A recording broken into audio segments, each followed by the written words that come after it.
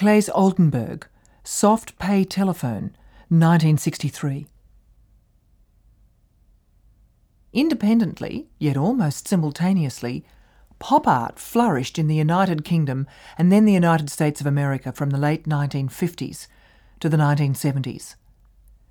A fascination with the barrage of imagery from such sources as advertising, popular culture and mass media sources, including newspapers, magazines, comic books, pulp fiction, television and movies, directly informed pop art.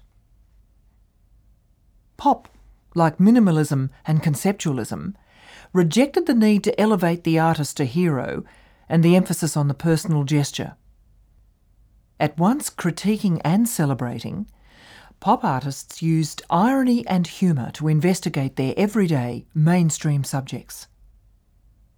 While many pop artists maintained the manufactured identity of the materials or objects they worked with, Oldenburg casually undermined them.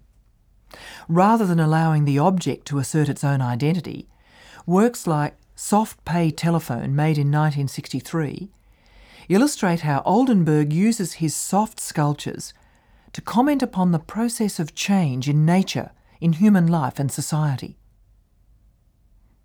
The soft, sagging black vinyl evokes the fleshiness and ageing of the human body even more strongly than the original object, which, seen today, reminds us that the most ubiquitous technologies are likely to become obsolete over time.